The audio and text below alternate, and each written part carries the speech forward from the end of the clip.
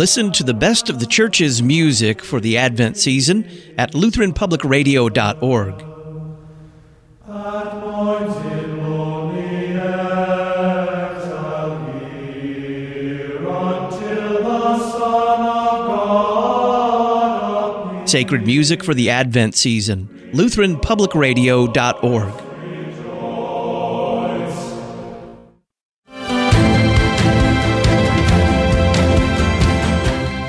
You don't have these overly high hopes on what politics and government can do.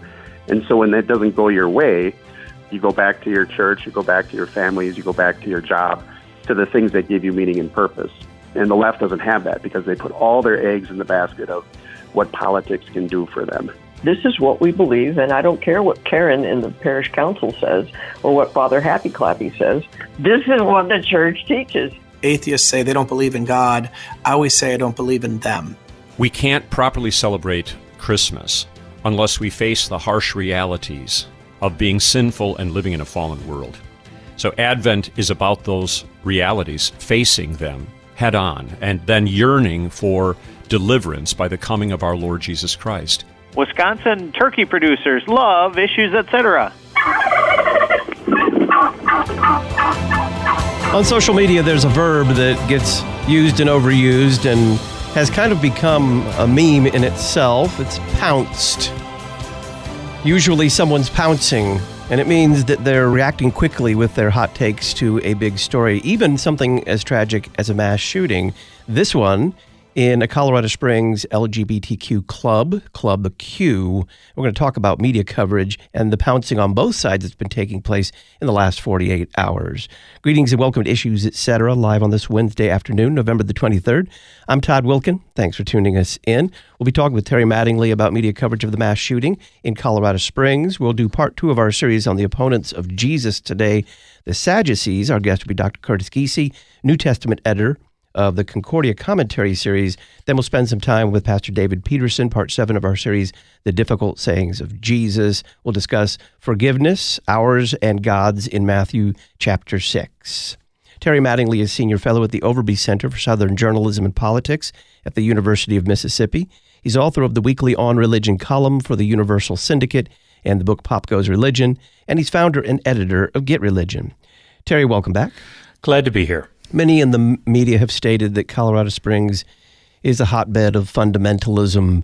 Do we know if that played a role in this shooting? There are very few things that we know, KNOW, about this shooting at this point.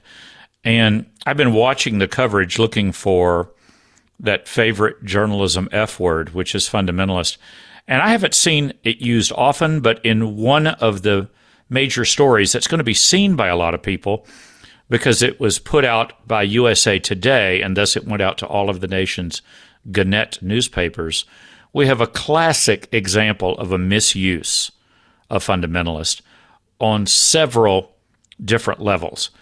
Listeners also need to understand they're connecting this shooting, among other things, to the Colorado Amendment, Amendment 2, back in the early 90s, which was later overruled by the U.S. Supreme Court in an important decision. And Colorado approved an amendment to the state constitution forbidding local cities and communities inside Colorado from passing anti-discrimination laws to protect LGBTQ people. I know a lot about that situation because I was still in Colorado at that time. I had already left the Rocky Mountain News newsroom, and I was teaching at Denver Theological Seminary, but I was still writing my column, and I still was kind of researching the background for some of the major stories in the state, and I did that in the months leading up to Amendment 2. So I know a lot about the coalition that produced Amendment 2, and then I know a lot about the coalition that voted for Amendment 2. And those are very different things. And I'll be glad to describe that if you're interested. It's a complexity that is not being reflected in the news stories about this tragedy in Colorado Springs now. If you're going to make a reference to Amendment 2, and you're going to say that Amendment 2 was an example of, quote, fundamentalist, unquote, clout in Colorado Springs and in Colorado, you owe your readers an accurate description of who supported Amendment 2 and who were the groups that helped lead to it, that led to the creation of that amendment, and who drafted it. Now, the New York Times accurately refers to it as the product of an evangelical effort, and that's true at the level of the drafting of the amendment. It's not true at the level of who supported the amendment, and most importantly, who voted for it. And maybe that's too much to ask the media these days to be accurate on situations like that. But if you're going to use language like we see in the USA Today story, you need to know what you're talking about. Let me give you an example. This is in the USA Today story. Most notably, in 1992, religious fundamentalist from Colorado Springs wrote Amendment 2, a measure seeking to amend Colorado's Constitution by making it illegal to ban discrimination based on sexual orientation. The measure was approved by Colorado voters that November, earning Colorado the nickname of the hate state. And the word fundamentalist is then used to describe Focus on the Family. The city is, present tense, also the headquarters of Focus on the Family, a fundamentalist Protestant organization whose founder, James Dobson, is known for his stances against gay and trans rights. He's known for a lot of things, but his defense of traditional doctrines of sexuality and marriage was certainly a part of that picture. It's accurate to say, as the New York Times says, that an evangelical coalition wrote that amendment. It is not accurate to say that it was a fundamentalist coalition. There were a lot of groups involved in the writing of that amendment that cannot accurately be described as fundamentalist, especially under the terms used in the Associated Press Manual of Style that is supposed to be guiding coverage of in mainstream publications. The style book reference for fundamentalist for years has said, and if it's changed, I have not been told it has, and it's not in a recent copy of the style book that I own. Fundamentalist, the word gained usage in the early 20th century fundamentalist modernist controversy within Protestantism.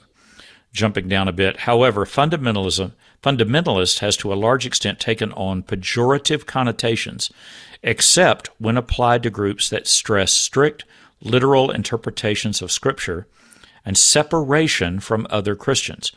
In general, do not use fundamentalist unless a group applies the word to itself. For example, Bob Jones University has always, freely adopted the use of the word fundamentalist to describe itself, and Liberty University for a long time did as well. A lot of other groups involved in this story are simply stated evangelicals. They are not fundamentalist, and it is certainly not fundamentalist to try to defend 2,000 years of teaching about the nature of marriage and the nature of gender and sexual orientation. Now, you can disagree with it. Fine. These stories must include accurate information and voices from people who disagree with those teachings. That's a part of the story, and it must be there. But there also must be accurate descriptions of who the people are in Colorado Springs, in Colorado, and elsewhere who supported, not the same thing as writing it, supported Amendment 2 and why they did so, and thus whether there is some sort of hate cloud over the state of Colorado that in some way affected this story. Another long, Mattingly explanation, but I hope that was helpful. You have already pointed out that USA Today was pretty egregious. What else was, I'm using your adjective here, terrible about USA Today's coverage of this? Well, once you've gone ahead and assumed that there is a hate cloud in Colorado that has something relevant to do with this story, and you in fact have used that lens to frame the entire report. The headline is Colorado Springs worked to change its anti-gay image. Then its sole LGBTQ nightclub was targeted. So Colorado Springs, this is accurate, has worked hard to say there's more to our city than all of these evangelical groups. I'll always remember I was in the newsroom at the Rocky Mountain News. May that newspaper rest in peace. I was in that newsroom one day working at my desk, and someone from the business desk walked over to me with a printout from the Associated Press wire, and it was the announcement that Focus on the Family was moving to Colorado Springs. And the business desk asked me, do you think this story is worth a brief? Which is newsroom for a short story and a column of little things happening in the state. And I did not literally fall out of my chair, but I assure you that literally my jaw dropped. I had been covering lots and lots of stories about evangelical groups moving to Colorado Springs, and even, boy, do I wish I had copyrighted the term I used in a column where I referred to Colorado Springs as Wheaton of the West. And you had the bumper stickers later, will the last group to leave Wheaton turn out the lights, meaning to come to Colorado Springs. I told the copy desk that that was not just a story, that was a page one banner headline, and that when you looked back on the history of Colorado Springs and the history of Colorado in the 1980s and 90s, that would end up being one of the most important stories of the decade, very sure the year. And frankly, I was right about that. But Colorado Springs has at least a dozen and maybe as many as 20 Christian organizations now based there. And that's a powerful impact on the community.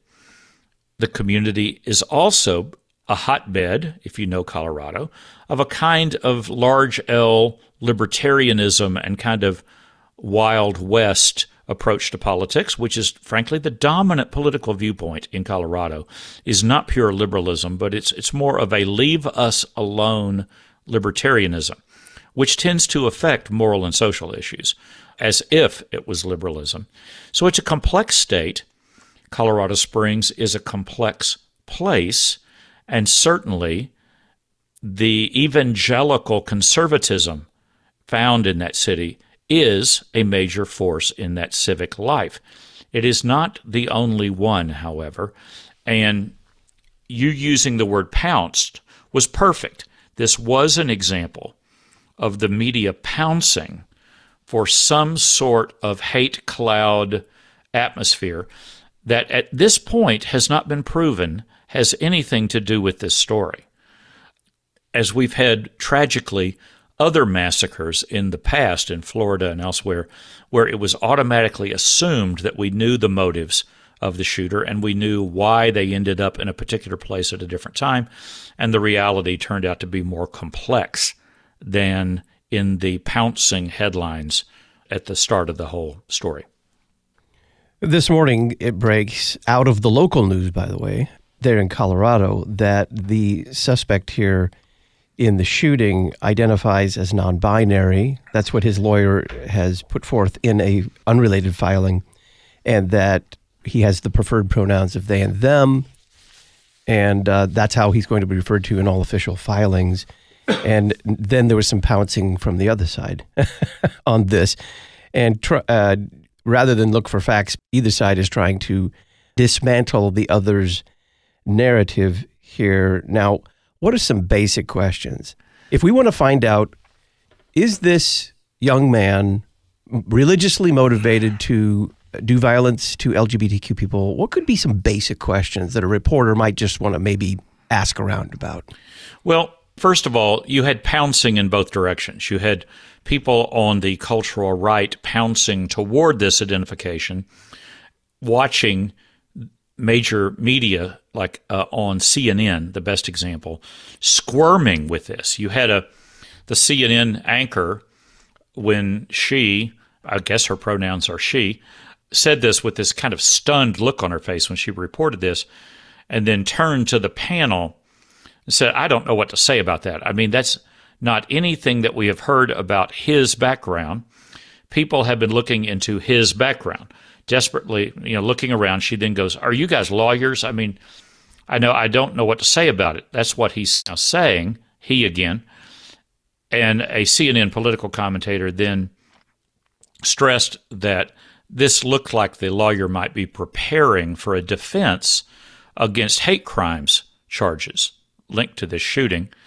And let me be the first to say that, that's a logical assumption. It is one that at this point remains totally unproven. And I guarantee you that every possible social media message and moment in this young person's life is now being investigated. I think something that needs to be addressed, and we haven't seen some other media such as the New York Times, and I haven't, if I've missed something in USA Today, I hope listeners will let us know. I don't see a lot of other people jumping on this. The New York Post, once again, a libertarian/conservative newspaper, immediately wrote about the lawyer's statement. And at this point, it is a fact that the lawyers have stated this. It is not a fact that we know this to be true about this young person, Anderson Aldrich. If you get my distinction there. And we have lots of people, I'm sure, attempting to investigate, like I said, his background. Now, what's interesting about the New York Post story is the background of this. He comes from an incredibly stressed and confused family. The estranged father of Aldrich is an ex-con, former MMA fighter who evolved into a porn star. And once again, this appears to be facts. It's been proven he had 21 victories, had 10 years of a fighting career. We even know the inappropriate names of some of the movies in which he starred, some of the porn flicks. I think it's safe to say that this was not a home in which the father and the family donated a lot of money to focus on the family.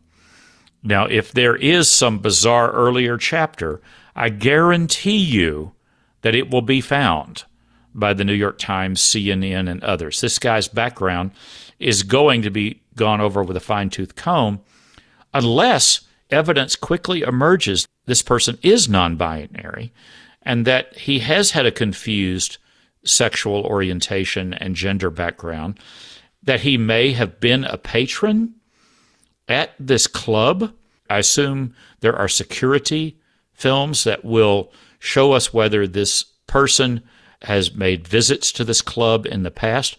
All of that will emerge, I believe, unless that whole angle of the story simply vanishes, as it kind of has in some previous stories of this kind. But meanwhile, it is interesting to see. Are you familiar with the term dead name? I am.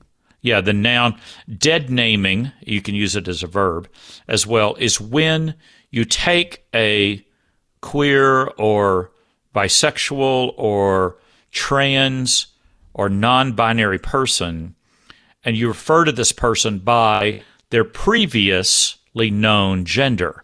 That's called dead naming someone. And suffice it to say, CNN tends to be careful about dead naming celebrities and others who have changed their orientation or have declared themselves non-binary.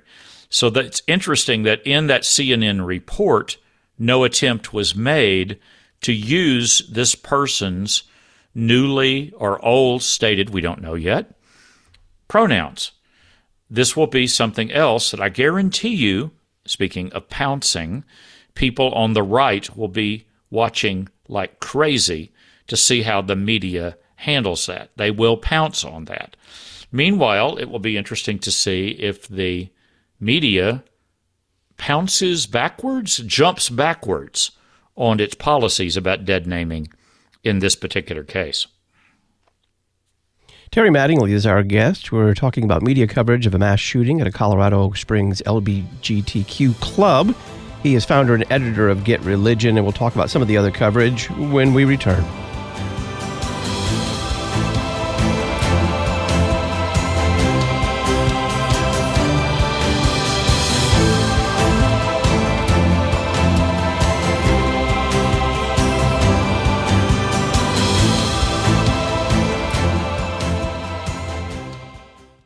Are you thankful for the worldwide outreach of Issues, etc.?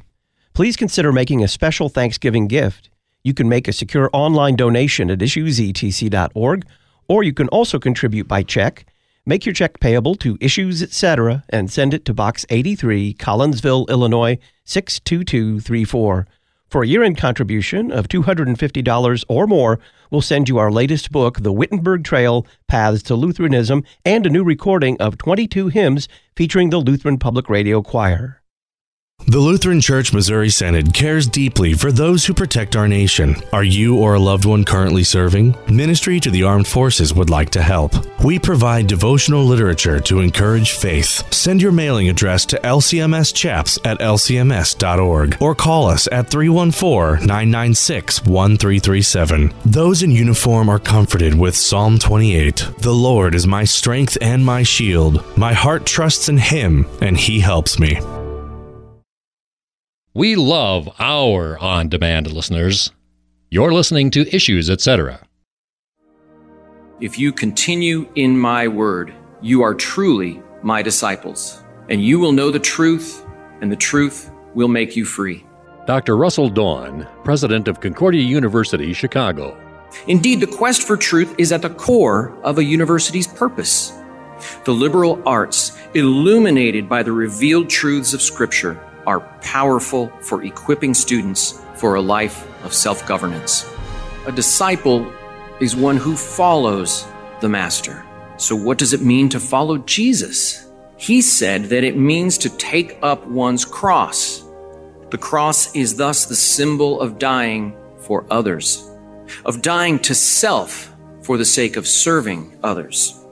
And a life of service is a life well lived. Truth, freedom, vocation. Concordia University, Chicago. cuchicago.edu.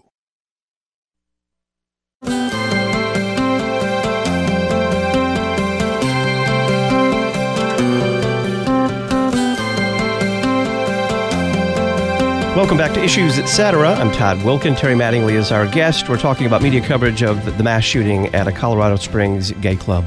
So, Terry, back to the questions that reporters might be asking. You had mentioned a couple, like, can we see some CCTV footage and maybe see whether or not he was a patron here?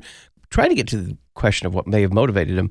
Should they also be asking about whether or not he maybe attended church or had any James Dobson books on his shelves or something like that? Well, yeah, and the way I used to describe it when I was teaching at Denver Seminary, I used to tell ministers they needed to learn to ask some rather basic questions about the people they were trying to reach for their church. And the questions I came up with, it was Terry Mattingly's definition of discipleship. You've heard me use this before. 3 questions: how do they spend their time? How do they spend their money? And how do they make their decisions? Those are also excellent questions for reporters when they're involved in covering something tragic, like this particular case.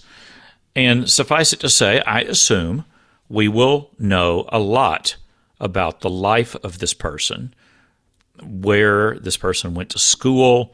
We will find out whether there are any church ties there, that, like, this person used to be an evangelical and then his family walked away from that. His dad goes crazy off into all these other activities, and thus some case might be made that Aldrich is haunted by his Christian past and is here's the big phrase, a self-hating LGBTQ person. I expect that will be researched rather carefully. So yeah, it's totally valid to ask questions about his life.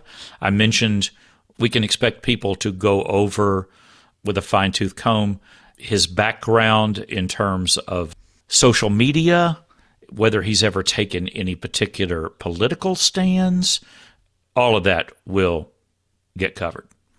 So let's talk a little bit about the months leading up to Colorado's Amendment 2 vote that you discussed earlier.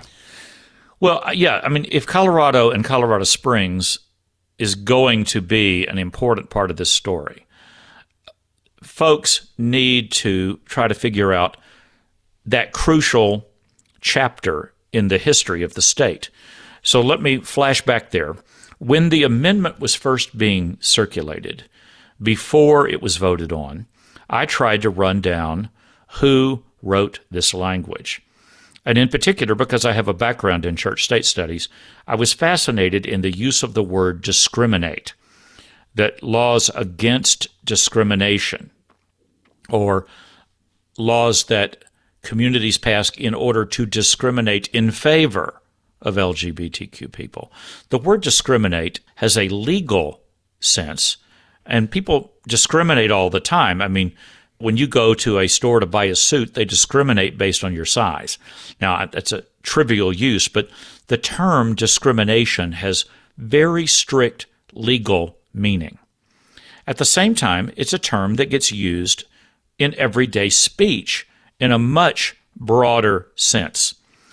As I began running down the history of this amendment, there were a lot of people who were upset with the Evangelical Coalition who drew this up because they used the word discrimination and discriminate in the amendment when there were other words that could have accurately described what they were trying to do.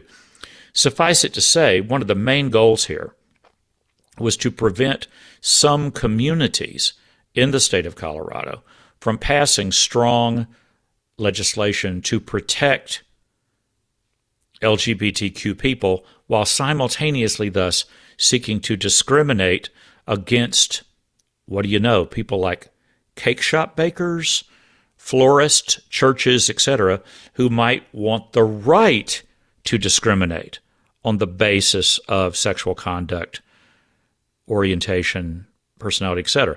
Once again, a complex issue and one the U.S. Supreme Court has not ruled on fully at this point. They've made some very important decisions backing the cultural left, but they still haven't given us a definitive answer on the most crucial question, and one that's at the heart of these discussions of Amendment 2. So who was upset with the evangelicals who drafted the amendment? Suffice it to say, I talked with people among conservative Jewish groups and also conservative Catholic groups, two groups that have excellent legal teams. And I'm not using stereotypes there.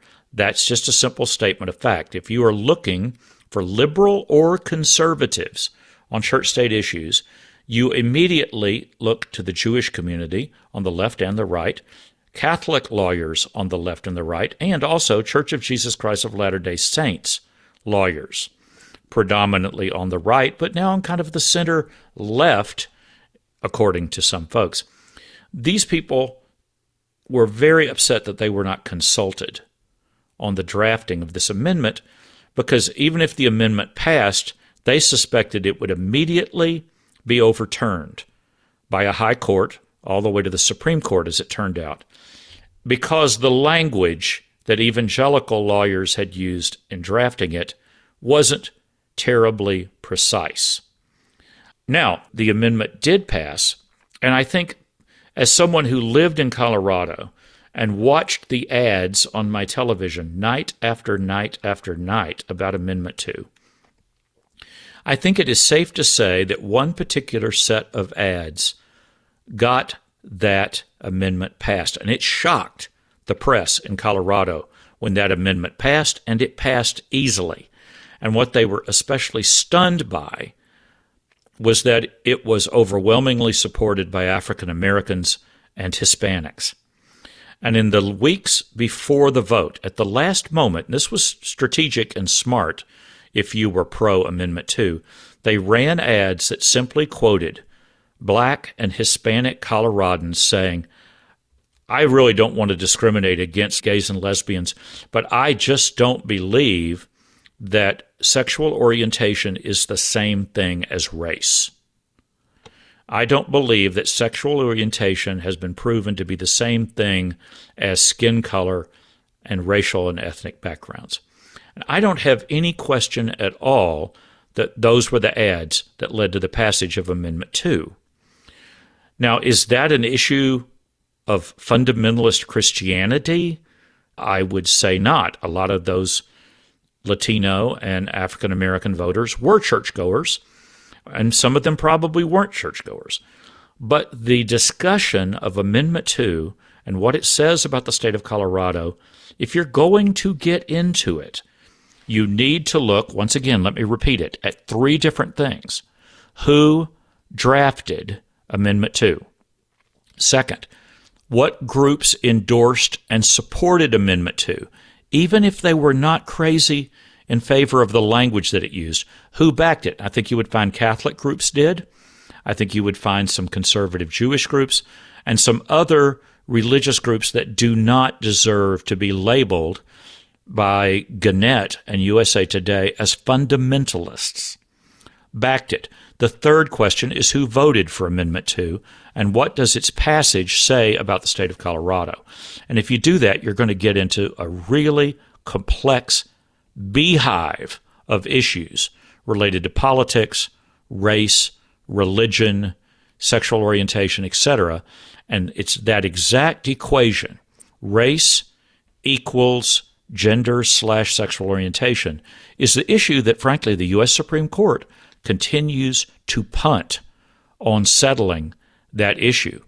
Justice Kennedy himself said, someday the court's going to have to rule on this, but it's not today, as he wrote, one of his final decisions. I believe it was a Bergefell, and then backed out of that discussion. Once again, another confusing answer, but it's a confusing question, and it certainly does not deserve the kind of one-paragraph slam job that we saw in that USA Today story. Finally, with only a minute here, why do so many reporters answer the why question almost at the same time as reporting on the answers to the who, what, where, when, and how? Well, it's a part of the formula, and they're supposed to be seeking that.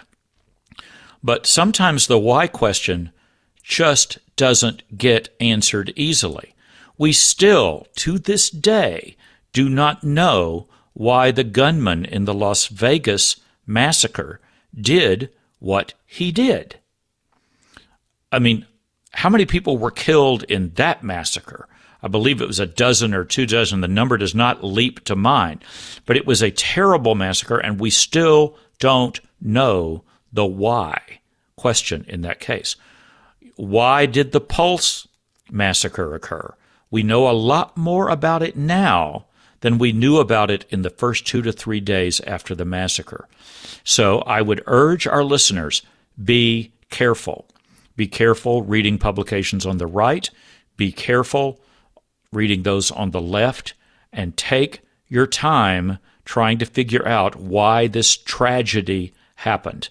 And frankly, I wouldn't trust people on either side who think they already know. Terry Mattingly is Senior Fellow at the Overby Center for Southern Journalism and Politics at the University of Mississippi.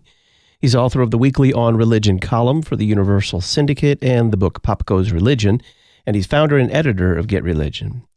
Terry, thank you very much. Glad to be here. Dr. Curtis Giese joins us on the other side of the break for part 2 of our series on the opponents of Jesus. Today we'll be talking about the Sadducees.